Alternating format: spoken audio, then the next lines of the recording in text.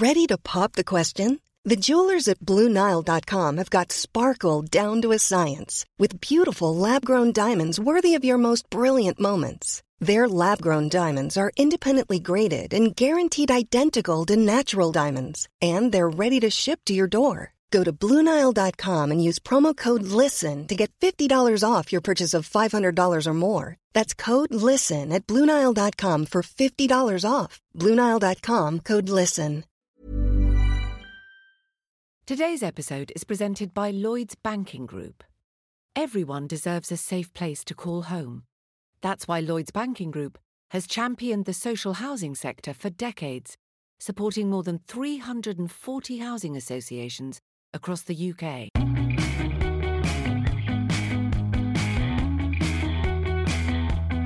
Hey everyone, welcome back to EU Confidential. I'm your host, Ryan Heath, the political editor at Politico Europe, and you're listening to the #1 EU Politics podcast. I don't have much to report in the way of New Year's messages from the world's leaders. They were pretty boring, let's say. But I do think there was some grade A trolling from Sadiq Khan, the Mayor of London, who turned London's iconic London Eye Ferris wheel into an EU flag during the New Year's Eve fireworks display in London. So if anyone is going to top that in 2019, they're going to have to get planning pretty soon, because that was excellent trolling. Here in Brussels, it's been a very quiet week because the EU awards itself a week of closure over New Year's and Christmas, and then it gives itself some extra days off the back. So we're going to be in the full swing next week. But coming up in this week's feature interview is with Gail Smith, the president and CEO of the One campaign that works to alleviate poverty and end preventable diseases around the world. I spoke to Gail at the tail end of 2018 when she made her most recent trip to Brussels. And the One campaign has got year-round programs and is working very hard to increase the amount of money that the EU spends on development aid and related issues. So we talk about that and more in this week's feature interview.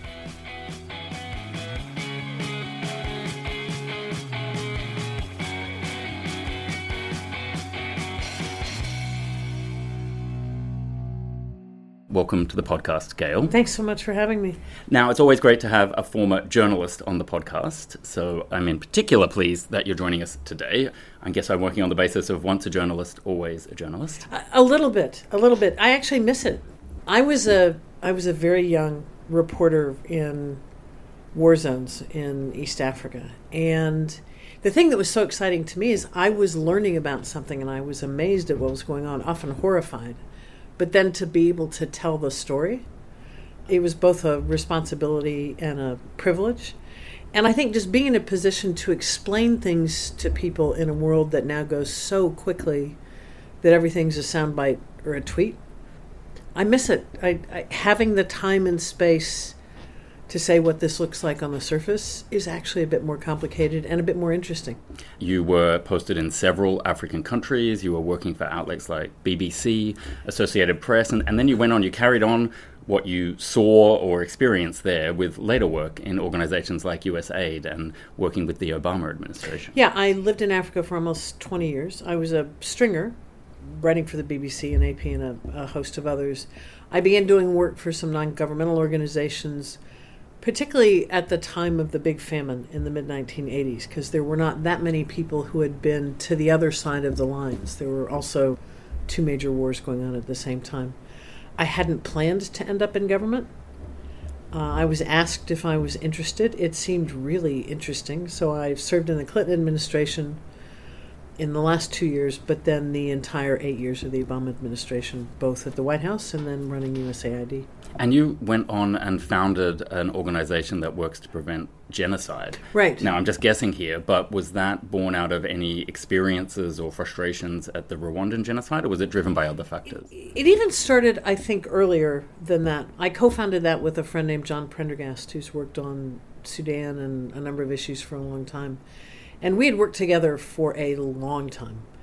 And I think found that there are a number of crises around the world that were hidden to the world. The world wasn't paying attention. If the world had paid attention, there was the possibility to prevent them or end them more quickly. But the key to that was citizens being organized enough to both hold their governments to account and demand that governments act, but also give governments credit when they do act. Because responding to crises around the world isn't always the most politically popular thing to do. So Absolutely. press governments to act, but give them credit when they do. Now, what's bringing you to Brussels this week, and what have you been finding since you got here? I'm here with our team in Brussels, which is small but mighty and has done great work with the EU over many years, because we're campaigning on the EU's budget, the MFF, and making the very strong, passionate, and I think completely rational and wise case that the aid, the assistance component of the budget needs to reach 140 billion euros. So we've been having meetings with various officials. We had Bono here the day before yesterday doing a number of meetings, and it's gone really, really well. I'm really encouraged. And do you think that is because your interest in making sure this development is supported in Africa is starting to intersect with some more pressing political needs, where we're seeing new instruments for funding related to managing migration and things like that? I feel there is a bit of a bubbling up of this political incentive inside the system. I think there are some political incentives, but I think there's something else happening at the same time. If you think about the next 20, 30, 40 years, and you have Europe next to Africa, you've got two big, vibrant economies that together, on the basis of absolute common interests, can play a huge role in the global economy as we go forward to their mutual benefit. And that sitting down at the table as equals to kind of work through, well, what does that look like? What does that mean? Europe, I think, needs and could benefit from the African market. Similarly, Africa looks to Europe as really its key market for trade and commerce outside the continent. So I think there are also opportunities here. There's the present day reality, yes, that spurs a lot of attention and debate and discussion about, oh my, what do we do? But again, look out 10, 20, 30 years, and there's a huge opportunity sitting right in front of us. Well, there's that whole idea of demography being destiny, where you just look at the sheer numbers of Africa. Africa's rising, no matter what anyone thinks about it, whether that's a good thing, a bad thing, something they want to be a part of or avoid. It's coming, and Europe needs to get ready for that. Yeah, and I personally think it's a great thing. I mean, having had the privilege of spending much of my life there, watching where Africa is coming and going right now, what's really interesting is that at a time when in Europe there's a lot of debate about the very idea of Europe, in Africa there's increased focus on a common market. Exactly, the African Union, it's making big steps. And the African Union is making big steps. It is, Africa took a common position on negotiating the Sustainable Development Goals, common positions on climate change, common positions on a number of things. So it's a big bloc that's increasingly unified. They're talking about a continental free trade area and the idea of a big African market, because they know that that will put them in a stronger position than a number of smaller economies. So Africa is looking at increased unity, politically and economically, at a time where I think unity is under some threat on the European side. I think there's a lot to learn from Europe's experience and the EU's experience in fact, forging the EU. But it's a hugely important time. And the demography, you're absolutely right. I think, in Africa, the AU has led a whole process and discussion over the last couple of years on something called the demographic dividend. What does Africa need to do to make sure that its huge youth boom is a benefit as opposed to a cause for crisis? Now, that's a big task, so I don't want to underestimate that. Now, maybe if we chat a little bit about the One campaign and how you organise yourselves. So a bit of background on me. I once worked for a man called Peter Garrett, and we always talked about him in Australia as like the Australian Bono, where he was a big rock legend, went into politics. He was an environmental activist as well. And so I worked for him as a media advisor, and it was both the best thing and the most frustrating thing that he brought his fame to the table.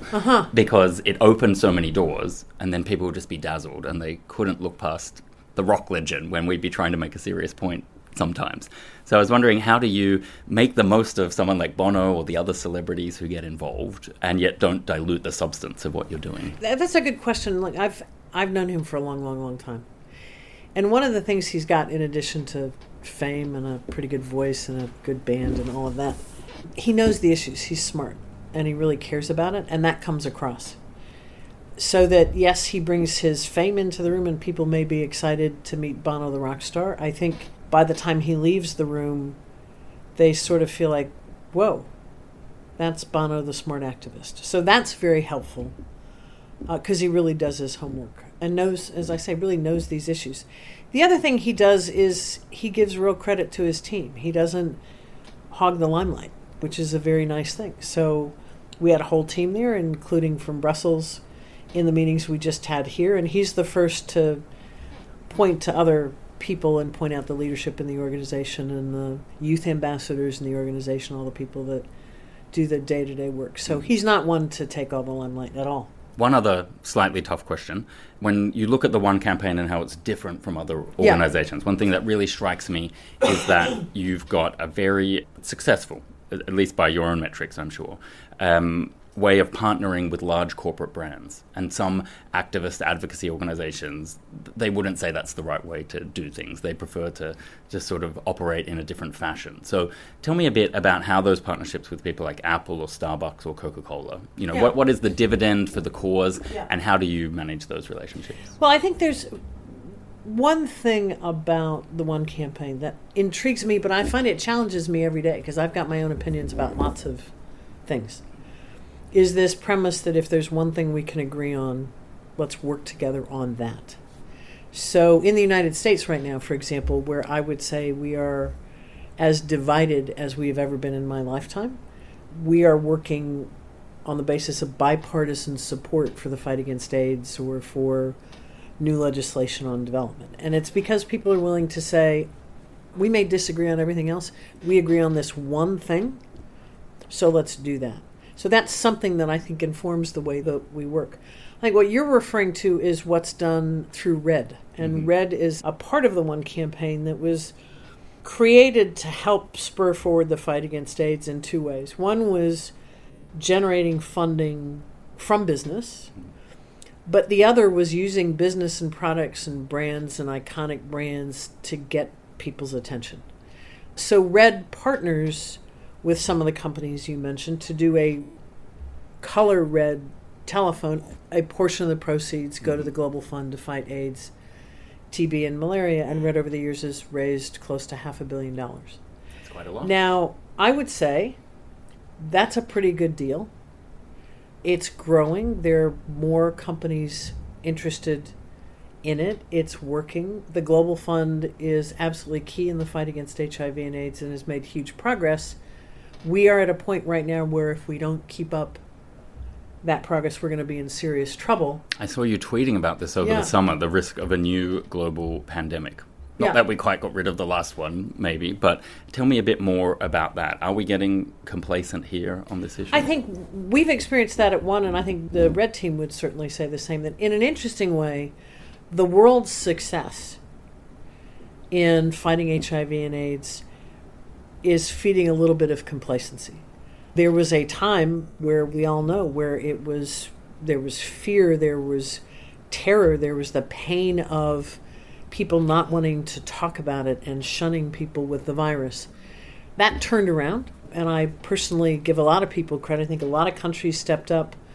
I think President George Bush stepped up in a big way and made a huge commitment through PEPFAR. The Global Fund was created. Everybody came to the table to work on it. We've achieved great progress on mother-to-child transmission, on the spread of the virus. But now I think a lot of people think, well, HIV/AIDS is not really a problem. I mean, we're finding that in the States with a lot of young people who think, you can take ARVs, it's treatable, it is not the death threat that it was some years ago. The thing with a thing like HIV, I also worked on the Ebola virus. I had a lead role in that when I was still in government, is that if we're not moving faster than the virus, it's winning. And if it's moving faster than we are, we run all sorts of risks, mutations in the virus and so on. So I think it's our view that we've got to, on the one hand, let people know that we've made great strides and we've been really successful. We know how to do this. But on the other hand, light a bit of a fire under everybody to say, do not stop now or we're going to be in serious trouble. I couldn't agree more. Any final messages for the people listening across Europe? And I say this as the head of the One campaign. I also say this as an American and somebody who's been in this development space for a long time. I think people need to know that Europe's leadership matters. it would mean, for example, in addition to other things, 33 million kids a year in school. Every European should be proud of the fact that over the years, Europe has been getting kids in school, ensuring that mothers are healthy, making countries more stable, and people know it and it matters. People look to Europe as having done that. And I guess what I would say is keep leading. The world needs you. The world respects you. You can do it. Gail Smith, thank you for joining us on EU Confidential. Thank you. Next up, it is the podcast panel.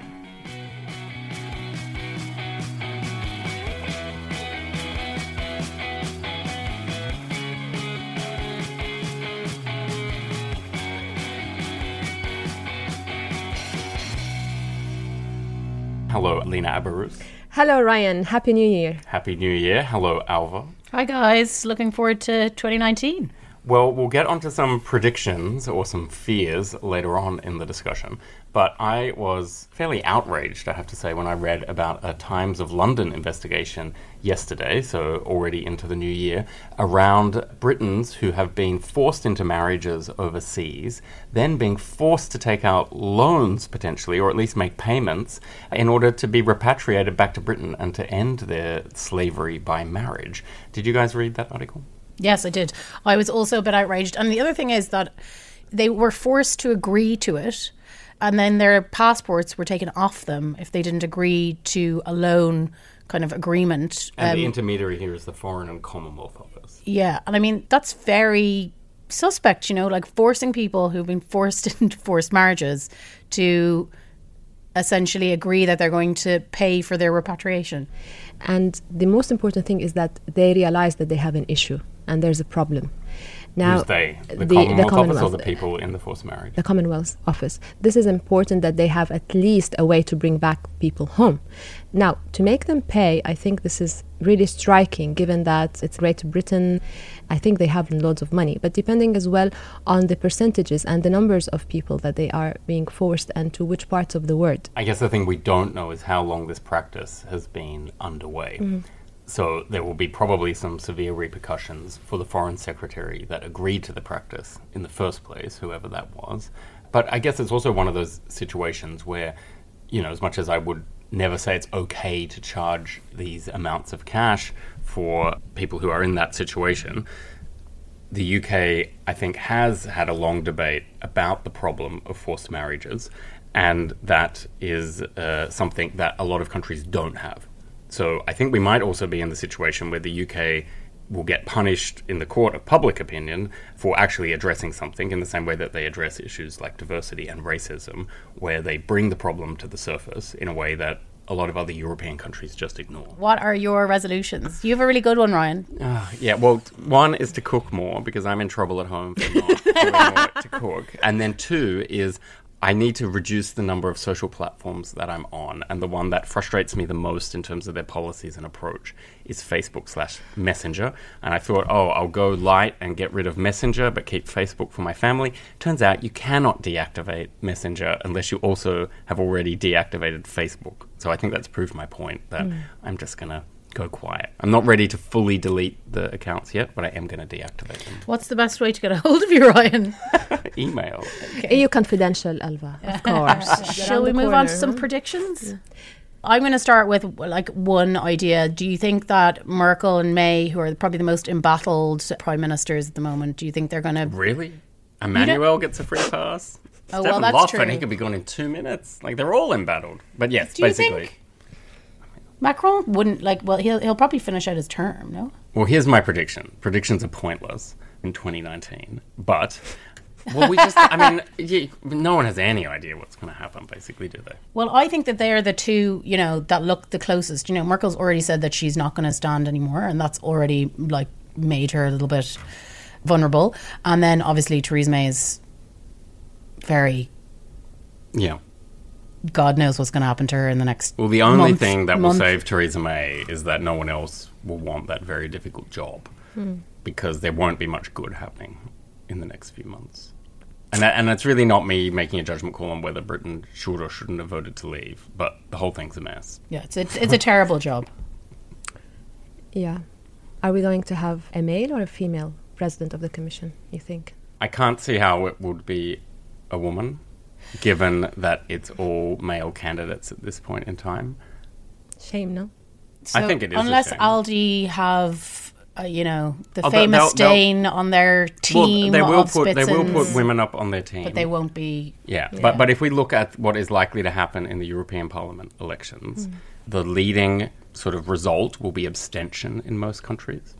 It was a 42% turnout last time. It's dropped for 8 elections in a row. Yeah, what are our predictions as to the percentage of the turnout? Do you think it's going to go up because of what we're facing in Europe and post-Brexit and, etc., all the things that the EU is facing? I don't think so. I think people are Okay. really couldn't care less. I mean, in different Give us a parts, number, Lena. How many percent will vote? I think less than 45. Yeah, a number. 43. That's up. How much Yeah, it was was it? 42 last That's time. only up by 1%. How much was it last time? 42. 42. Well, maybe 37. Ooh, okay, lower. I'd say it'll be higher because there's definitely some pro-European countries who are more likely to come out in favour, and then also I think the people who don't like the EU, and that's probably a growing number of people, will come out as well. So I think it'll probably be about 47, maybe it'll hit 50. 46, that's my number. Okay. But the leading result in most countries will be abstention.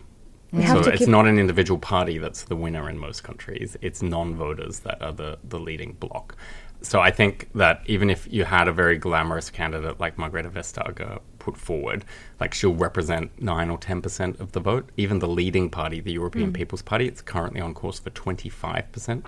So can you really say you won an election with 25% of the vote? Like obviously a party comes first, so nobody could deny that reality, and the EPP is certain to be that party. But I think given the fragmentation, there'll be no other party over 20% at this rate. The Socialists are on 19%. The Eurosceptics are fragmented. Together they make up about 25 or 26% of the vote. But it's just a very fragmented environment and a very low turnout environment. So it is a mess, frankly. And who are the outliers going to be? So obviously there's a lot of talk about the green wave across. They're actually going down. Okay. They claim otherwise. Like if you ask them about their internal polling, they claim they might be going up to 75 seats from a current 53 seats, about 53 seats. But the polling we have says they could go down to 45. So they're doing very well in some countries and poorly in a lot of countries. It's a failure if you can't deliver on that in the European elections, I think, because lots of people think of climate change and the environment as something that should be dealt with by the European Union. So if they can't make that or deliver on that wave in the European elections, it's a bit of an indictment on the green movement, I think. Any other predictions? Well, I wonder who's going to stick around. So I know that Phil Hogan is gunning for the trade portfolio. He's the Irish Commissioner for Agriculture at this point in time.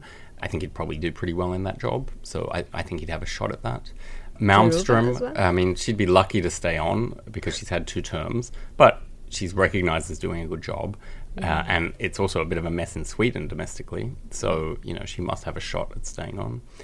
Navracic, his party, the Hungarian Fidesz party, they've already said they're going to nominate somebody else. So he was one of our guests in December, had hopes to stay on. Looks like they're not going to come to fruition. Jaruva, I think, as well. No, Commissioner Jaruva will stay on. Yeah, and that's also another tricky situation because she relies on Babiš, the very embattled, corruption scandal-plagued Czech prime minister. So, obviously that party is in the pole position to nominate a commissioner. And Mr. Barnier. Well, Speculation is rife on Mr. Barnier. But I want it's he'll nice to definitely keep get him, no? something, right? Something quite. but he's had everything else except Commission President and Foreign High Representative. Oh well, wouldn't it be interesting to have a French High Representative? Well, here's a good question. Who will end up as the most senior woman in the system? So regardless of position, who is going to get the crown? That's difficult to say because it doesn't look like a lot of the ladies are staying on. Are So you like interested Jourova? what about your boss? Is she willing to to get a new job cannot in 2019? Tell you anything about that. That's Hella Thorning-Schmidt, Alva's boss at Save the Children. President. No. I can't. I would never comment on that. No, but well, the question was who senior would stay on and who'll be the top. Well, they don't have to stay on. It can be a new person. Well, it would be good to have a president of the parliament that was a woman, because it looks like we're not going to get a commission president that's a woman, right? Yeah. Well, they'd have to trample on Guy Verhofstadt's head. I mean, he's not going to give that one up lightly. I think what matters is to be a quality woman, and a woman that would push for other women in the middle management. And with all the scandals of this commission, with the Me Too movement, with many things, I mean, they didn't really go out. We haven't seen Madame Malmström or Madame Mogherini who went out of their way and said, okay, this is what we have done in our institutions. So if we have a woman in these positions for the next commission, I truly hope that they do something for women, rather than just hold on the position. That's a good note to finish on. Thank you so much for joining us back for another fun-filled year on EU Confidential. Lena, Alva, until next week. Until next week. See you next week, guys. Thank you once again for listening. Remember, if you haven't already joined our community, you can do so at politico.eu/registration. We're going to have our very first live taping of EU Confidential, but that will be in our Davos Confidential edition up the mountain at the World Economic Forum in January. So keep tuned for that special week of podcast episodes daily at the end of January. And if you can take a minute to rate or review us, that will help increase our visibility on the platform where you found us. And it means that more people can find out about podcasts, and you'd basically get good karma for the rest of the year. So please do that. Podcasting is a team effort. So thanks, as always, to Andrew Gray and Wei Dong Lin.